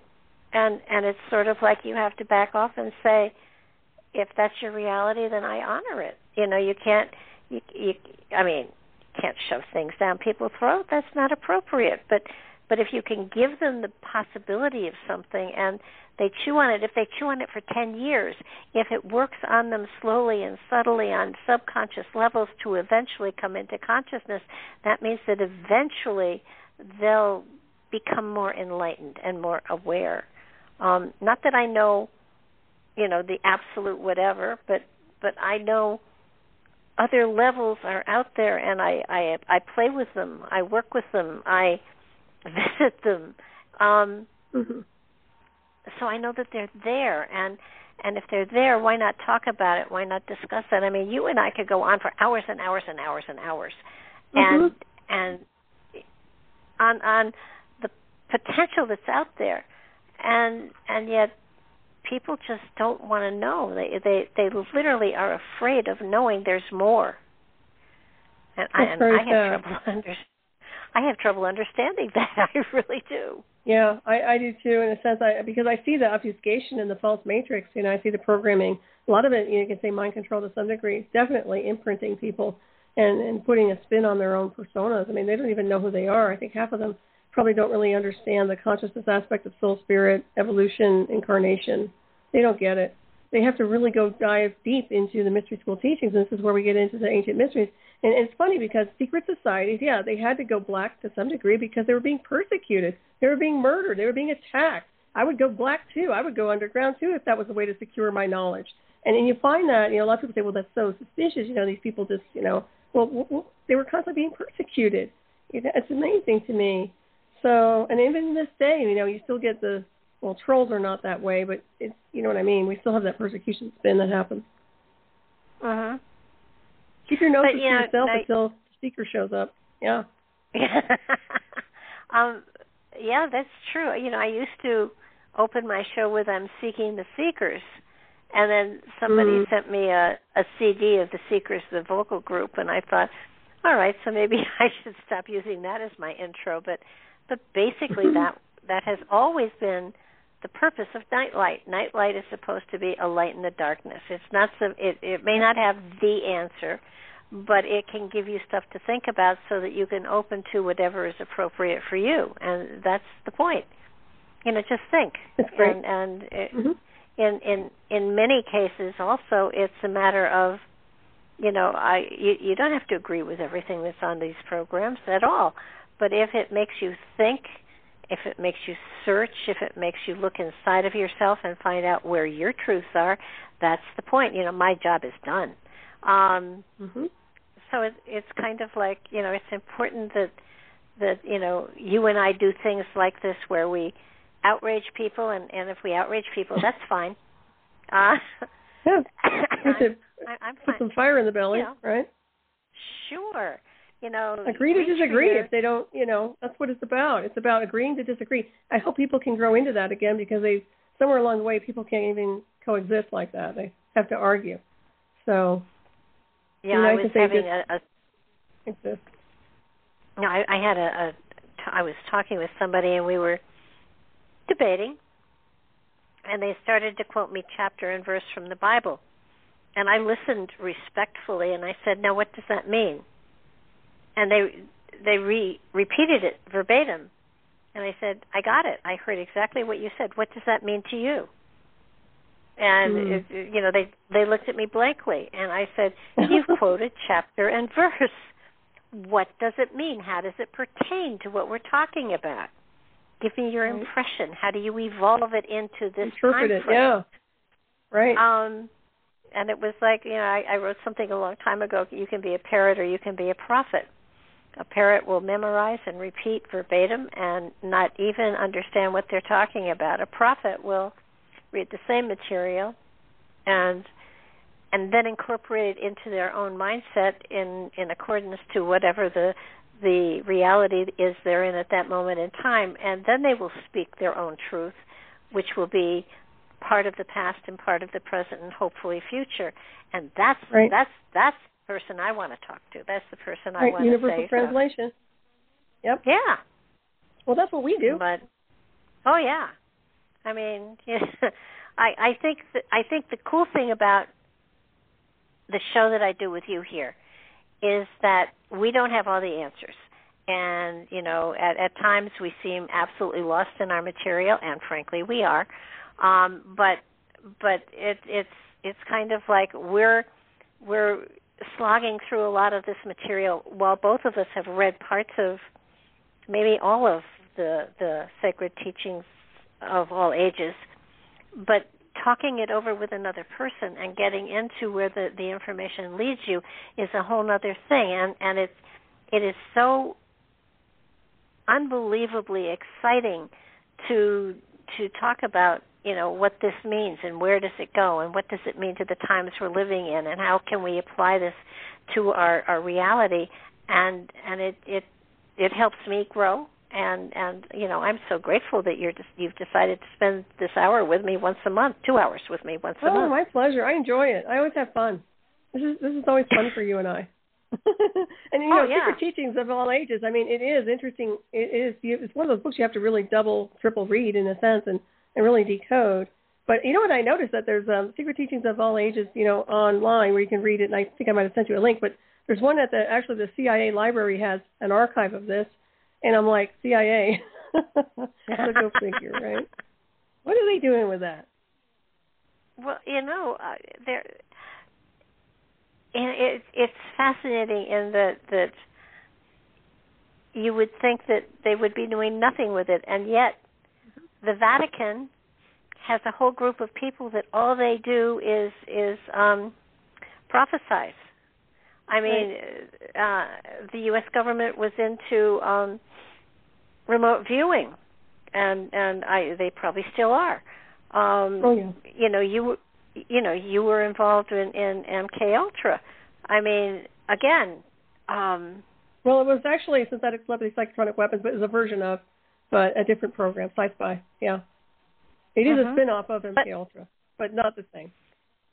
Oh, okay. But the thing is, the powers that be have been trying to utilize people with skills and talents, and happily they haven't been able to do a very good job of it, because this is a spiritual gift. It has nothing to do with war or espionage or anything else. They weaponize everything. It's always about control manipulation. Yeah. They never learn. That's my point. No. They're never going to learn. And in the meantime, they're making a mess. They're like Pigpen. It's like everything is like they're ruining people's lives. They're messing people up, and they're psychologically damaging people. And don't get me started. But yeah, too bad, isn't it? I mean, I should have been on the payroll, but I'm not one of those. well, the thing is, there's nothing wrong with peace, love, and one family. I mean, it's a good place to be. And I agree. I agree. And I want to get back to Tesla because, I think he was murdered. I think that his material and his patents, they clamped down on him so hard that in spite of the clamping down, he was still doing experiments. He was still working on a lot of different areas. He was working on levitation. He was working on all sorts of amazing material. And because he wanted to give it away, they shut him down, and they absolutely were terrible to him. Mm-hmm. And I'm sure there are other people out there like him. And happily, I'm not that famous, so that I don't have to worry. If they shut me down, it's a joke. I'll just do another show another place. So, but he could definitely change the world. He has changed the world, though. Oh yeah. Well, a lot of the material that they're using in our the joke, our space program. Our space program is such a joke because there's already a space program out there and has been for decades. But it would be nice if we could acknowledge that space program, actually. Well, I don't think they'll acknowledge it until they have an eradication done on the world. That's the problem with these people. They want to be bottlenecking everything with a technology that's not even their legacy. They haven't inherited it. They stole it, and they reverse engineered a lot of it. but it's not theirs. And they're not the caretakers, they're not the architects of this world, and they don't have a real good camaraderie off planet. So they're in kind of a bad space, if you ask me, when it comes down to where they're heading. Aren't they looking to colonize Mars? Isn't that the plan? Well, they're going to get permission first because, there's all kinds of life forms there. And of course, I don't even trust the imagery coming in from NASA, even though it looks pretty cool. I've remote viewed Mars. I don't know if you have. I mean, yeah, you have, right? You did it with your group. Mm-hmm. Yeah. Okay, so, there's life forms there. There's all kinds of life in between the spaces. And another thing that I always factor in that most people don't look at is space-time. In other words, you can look at something from a different space-time configuration. They're in the wrong trajectory in space-time, so they'll see things very differently from their own lens. But if you're going into a different space-time configuration, you're going to see a whole different thing there. It's going to be very occupied. And I don't think they've looked at that. I don't think they know how. And I'm not giving them the sequencing for that. So I do know that's a capability. That's true. This is what I mean by consciousness and mystery schools. These people have weaponized things. They still are like chimpanzees with tech. They still don't get it. They still don't get it after all these decades and centuries. It's just like, just go away, everybody, and let us take over. Where I'm at. I can decode things pretty fast. I need to look at what they're doing and say, this is wrong, this is wrong, this is wrong, and this is. But why would I want to help them anyways? Because look what they're doing. They're not even showing it to the world. So. No, and they have a cure for cancer, and they have a cure for lots of things, and they're not sharing it. Yeah, they cause it with frequency. I mean, it can be healed with frequency. Everything. It can be, the frequency. That's another language that Tesla taught us, modulation of waves and frequency, right? Absolutely. Vibration. Yeah, no. Yeah. It was and I think what gets me is that I don't know how we got the atomic bomb. I really don't. I mean, it shouldn't have happened. That is a weapon that should never be used again. And I'm cringing. Sooner or later, someone's going to use it again. That we've gotten this far and nobody's used it is amazing. Oh, I'm sure they've used it somewhere.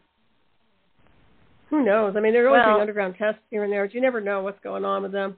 They've got the whole biodome is weaponized, so you've got the satellite direct energy weapons, and they can do a lot of damage. A lot of damage. They're worried about global warming, but that's what's creating a lot of problems and anomalies. But go ahead. Oh yeah, and I think the thing that fascinates me the most that I keep waiting to learn about is Antarctica. Because I know there's stuff going on there. I mean, I just know there's stuff there. Yeah, I'd like to kick them out of there, actually. Well, and you don't know who it is that's there, to be honest with you. And I know that the Germans were there at the end of the war, but I think there's another group in there now. I think that it's or it could be very much, like there's a substation here and a substation there, and everybody's waiting for the ice to melt so that they can get back up above ground again. But no, I think there's so much going on that we don't know. And it would just be so cool to learn some of this stuff. And I know stuff, but I can't prove stuff. I know people in the military. We have one person that I know quite well, and I love talking to him because I will tell him what I'm seeing, and he'll give me a blank face. But unfortunately, you can read the eyes, you can read twitches, and I know when I'm right. And he keeps saying, I don't know, it's not my whatever. And I look at him, and then a week later, I'll hear that he said to his wife, oh my God, she got it all so right, it's so scary. So, and which is kind of fun. But as far as what's going to happen globally, I don't know. All I do know is that Afghanistan, oh my God. Who would want that area? I mean, lithium deposits over there. Is that what it is? China wants it. Well, that's what I've heard, that there are lithium deposits, huge amounts of lithium deposits over there. And that's something that somebody would want, for sure. I know China's wanting it, and I don't know why we pulled out, because we could have had it too. Once again, I get it, but I don't get it. Just the negligence and the way it was done was poorly orchestrated. Well, if they were going to use the lithium for healing, if they were going to use it for positive things, yeah. But again, like you said, every new discovery, the first thing they do is weaponize it, which is terrifying. It's all battery. Well, the thing is, we have free energy. We have an ether field that's been, I think they've tried to hijack it quite a bit, but that's the idea behind the free energy, right? So we don't need any of the stuff that they're trying to say, even the satellites. We don't need anything that they're trying to utilize right now that they think is high-tech is actually low-tech. And right down to the Internet, which we use for our own, it's our toy. We get to use it, but it's still like telepathy. We blow things out of the water with remote viewing. We can see more than anything in a database here on the Internet. I know you can. I know I can get through firewalls, so... it's really about consciousness and motion, and the idea behind everything is energy, and everything is interfaceable in the sense that we can interface with a lot of different things, including timelines. And the free energy, our soul spirit is 0 point.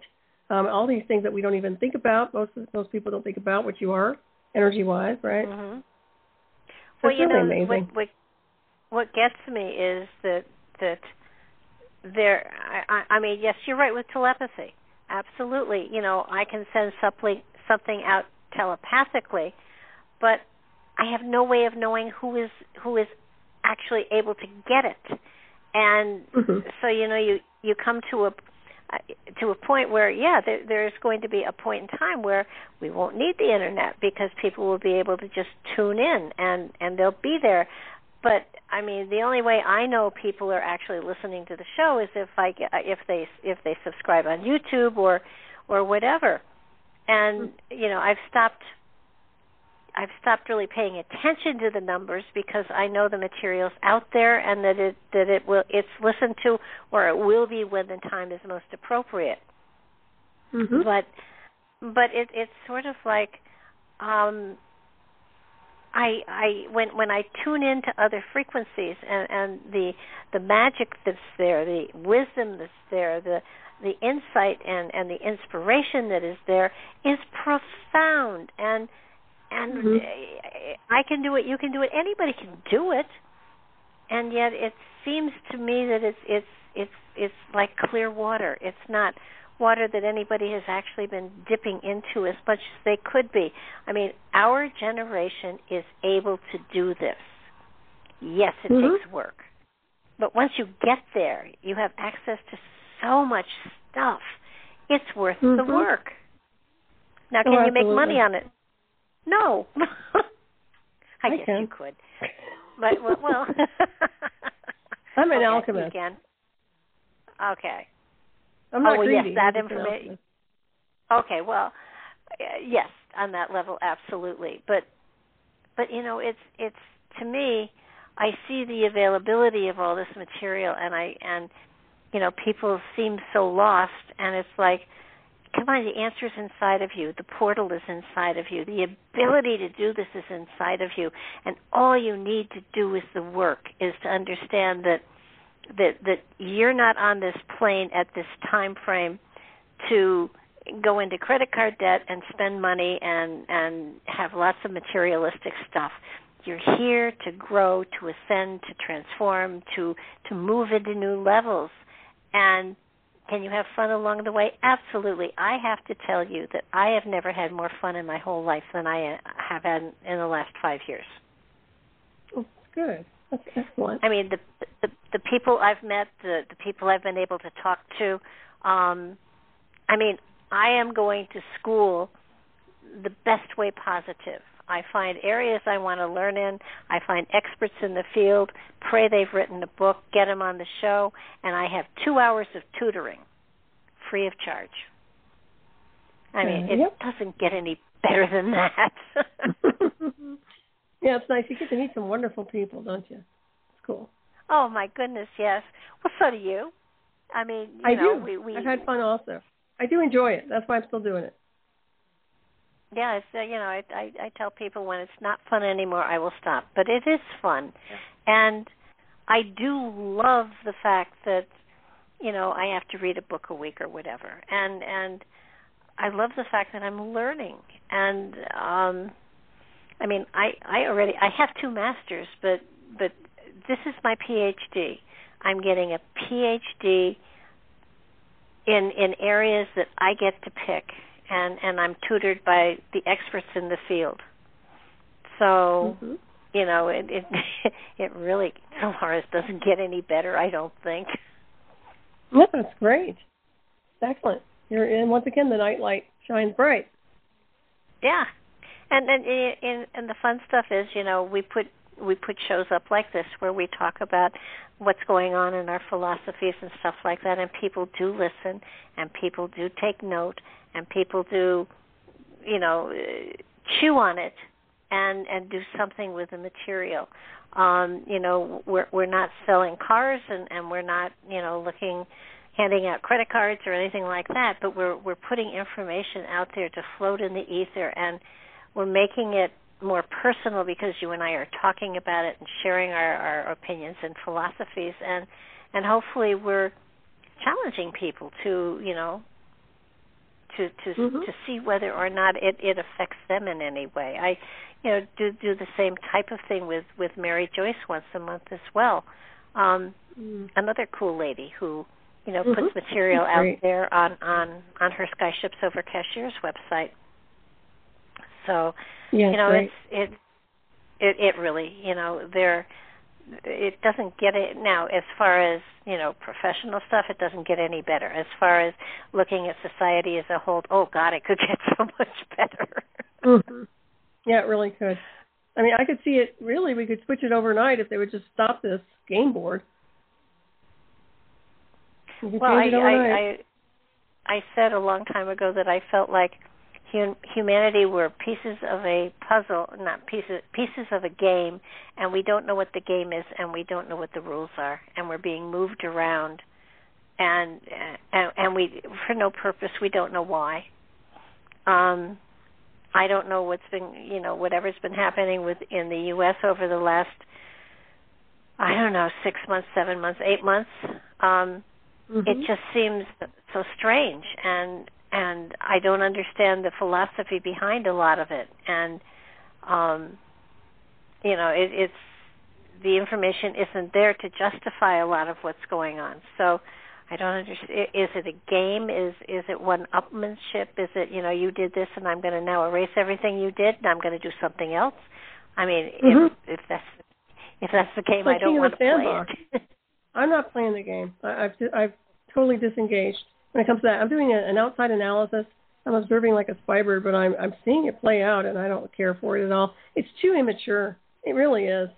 It's like we don't have time and illusion for this kind of stuff going on here. This is stupid. That's just me, but I'm telling you it is stupid. No, you know, but you all know, the evolution in consciousness of tech. I mean, come on, we don't need to be doing this. I would really like to, not that it would make a great deal of difference, I'd like to withhold my income tax for a year and just say until you start doing stuff that benefits humanity, I'm keeping my money. Well, I don't think anybody should have to pay that. They're outside collection agencies anyway. They're foreign collection agencies, so technically I don't think people should have to pay a dime. Well, the Federal Reserve is a mistake, so, you know. Yeah, anything but again, federal is foreign. It's foreign. It's not part of the United States, really. It kind of, you know, it's. I'm with great anticipation waiting to see what comes of all of this. You know, I know it's going to be upsetting, and I know it's going to be crazy, and I know it's not going to be comfortable for a while, but I do feel that you know, there is a better way to help humanity move forward. And, you know, as far as all these people that have come into our country, you know, if we can help them, great. But you know, we have Appalachia where people are still living in hovels without electricity. Why can't we take care of our own first? And look at the homelessness in California, Colorado. I mean, everywhere it's off the charts, it's off the rails. So, yeah, they need to take care of their own. You know, take care of yourself first. Save some energy for yourself and your country first. Then you can reach out. That's not happening. Yeah. There's a lot of negligence happening right now with basically treating the American people like dirt. After all these years, people have worked very, very hard, and I don't think that's I don't think that's appropriate at all. No, I agree with you. And it's like, you know, somebody was talking about slavery earlier on the news, and all I can think of is we're all enslaved. We're enslaved by credit cards. We're enslaved by mortgages. We're enslaved by, we are not free to do and be as we would like to be. And so many people are struggling so hard with such difficulties because, I'm one person and I go to the grocery store maybe once a week, and where I was coming away 2-3 years ago with spending $100 a week, now it's $200 a week. Now everything is so much more expensive. Mm-hmm. And it's kind of like, that's not appropriate. There's abundance in this country. If anybody has ever driven across this country and seen the vast spaces that are open there, there's plenty of room out there. And it's, we're all crowded on the shorelines. Except not me. I'm right on the edge of this, the fault line. Madrid? The Madrid? Yeah. Okay. Yeah. Yes, well, you're holding it down over over there. You're stabilizing it. Well, every year I have predicted it would go off, and so it hasn't. So I figure the one year I don't is the year everybody should watch out for, because then it'll probably go. I'll probably keep an eye on Yellowstone before that area, but yeah, you never know. Yeah, that's true too. Yellowstone, the animals were leaving it a couple of years back, and everybody thought, but nothing came of it. So, no. But they're saying that a lot of the fires out in California have been started intentionally. That and that's horrifying. Why? Yeah, because they're crazy. People are just nuts. That's what I mean by they did it in Colorado. Was it last year? We had a bunch of crazy arson people too. They're just off the rails right now. That's what I mean by they're just losing it. I like to blame it on other things. It's global warming. Well, when people are lighting a match, it's not global warming. It's negligence. Oh gosh, yeah. But and the homelessness. I have to go back to that. I have never seen anything like it in California, and then in New York as well, and in Florida and Colorado. Colorado's horrible right now. Are they homeless because they're really homeless, or because they'd rather get money for not working than actually struggling with a job? That's a good question. You sit back and I've worked all my life, and my family has worked all their life, and you get rewarded for working hard, and yet there are people out there with their hands out, and then you see these poor people that you just they stand by the street and they hold up a sign and we'll work for food. And you can only donate so much money and hope that it goes to the right places, but there's something wrong when our society is this skewed. And right, I agree. Well, you look at Hollywood and overpaid entertainment. I said before they should have put a cap on how much money they can make, because to me, nobody should be worth that much money. They don't do anything spectacular. They're just overpaid entertainers or actors, musicians. I never understood that whole arena, how lucrative that business is. And to me, it seems like I think that's one of the real drains. That's the money pit, in my opinion. You've got super wealthy people up there, and then you've got people starving in the streets, and it's way off scale. It's way off balance. Doesn't make sense. And yet some of them, like, let's see, Oprah has orphanages she supports. Shirley MacLaine does the same thing. There are some of those people that really do put their money to, but not so much that they're hurting. But they do put it to good use. But I just I'm overwhelmed by, and the thing that really scared me was when I saw that 14,000 people were taken someplace and put someplace else overnight. How did that happen? Well, it's a military base. I think that's the one that, didn't they put them on the military base? I know one did. I think they had a girl get assaulted over there, too, one of their military personnel, one of the Air Force. Was it Air Force? I can't remember now. It's one of the military bases, though. Once again, they brought, just the stuff is already getting nasty, okay? So putting people in harm's way is not okay, and that's what he's done. No, and I'm all for helping out people, no matter where. I think that nobody should want for food or shelter. They shouldn't. And in this world, there's no reason why any people do. Yeah, but people also have to be willing to work to support themselves. And in some cases, that's not the case. Some people work the system so that they don't have to work, and they just live off the fat of the land.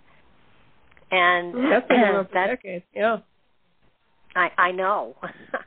So our system of helping those that need help has got to be sort of taken a look at again as well.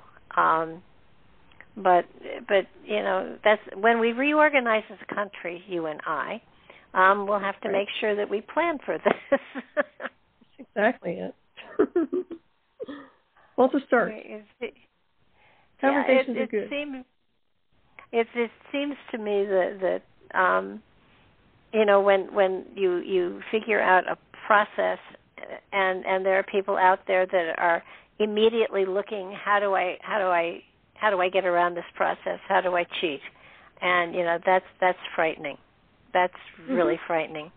I mean, they settled Australia by just putting crooks in there, and actually they haven't right done now. too badly. Yeah, well, the people aren't real happy, but yeah, it's out of control. But look at too what's happening. There are certainly the hurricane season has been horrific, and there are volcanoes that are erupting, and there are earthquakes that are happening. So Mother Nature is definitely saying, I'm mad, and watch out because I'm coming for you. Even the moon. There's a lot going on. There's sentient intelligence. There's a lot of energy there. Well, you kind of think we've been left alone theoretically by the non-terrestrials, hopefully so that we find our own way. But sooner or later, somebody's going to intervene, and it's going to be frightening. Well, if they're making a lot of noise, that's what I kept saying. This terraform rock called Earth, they call it planet Earth, is making a lot of noise right now. They should be careful. Kind of like be careful what you wish for. Right. And the reality is, if a non-terrestrial entities come in, they will take over, and we will definitely not be in control of our own planet. And I don't think we want that to happen. We've come down to about a minute here. Oh my goodness! Yes, fast. Very fast. Fun though. Let's give out your website and your radio show so people know where to find you. Oh, they can find me at Hyperspace on KCOR Digital Radio Network on Fridays at 12 midnight Eastern Time, 9 p.m. Pacific, and Raven Star's Witching Hour Saturdays at Revolution Radio Studio A, 12 midnight Eastern Time, 9 p.m. Pacific. My website, nightshadowanomalydetectives.com or .net. And you have fascinating people on there. You really have great guests. And you need to come back at some point. I'd love to have you back on the show whenever you're guided to come back. Let me know. Love to have you on. Oh, sure. Anytime. I know you're busy. Anytime you're... Okay. Excellent. Oh, this has been fun, Barbara. Thank you so much. It's always wonderful to be here with you. It is always a joy. You get to pick the next chapters we go into. Cool. It's your turn. That's going to be hard work. Okay. I'll find something cool. Okay, great. And so that's it for tonight. And thank you, everybody, for being here with us. Solaris will be back the Sunday before Halloween in October, and we will talk to you then. We will look forward to Mark has a great show tomorrow. Tuesday. And there are other shows that are on the network, so check out the network on the YouTube channel. And if you like what you see, please subscribe, because that's the only way we know you're listening. Good night, everybody.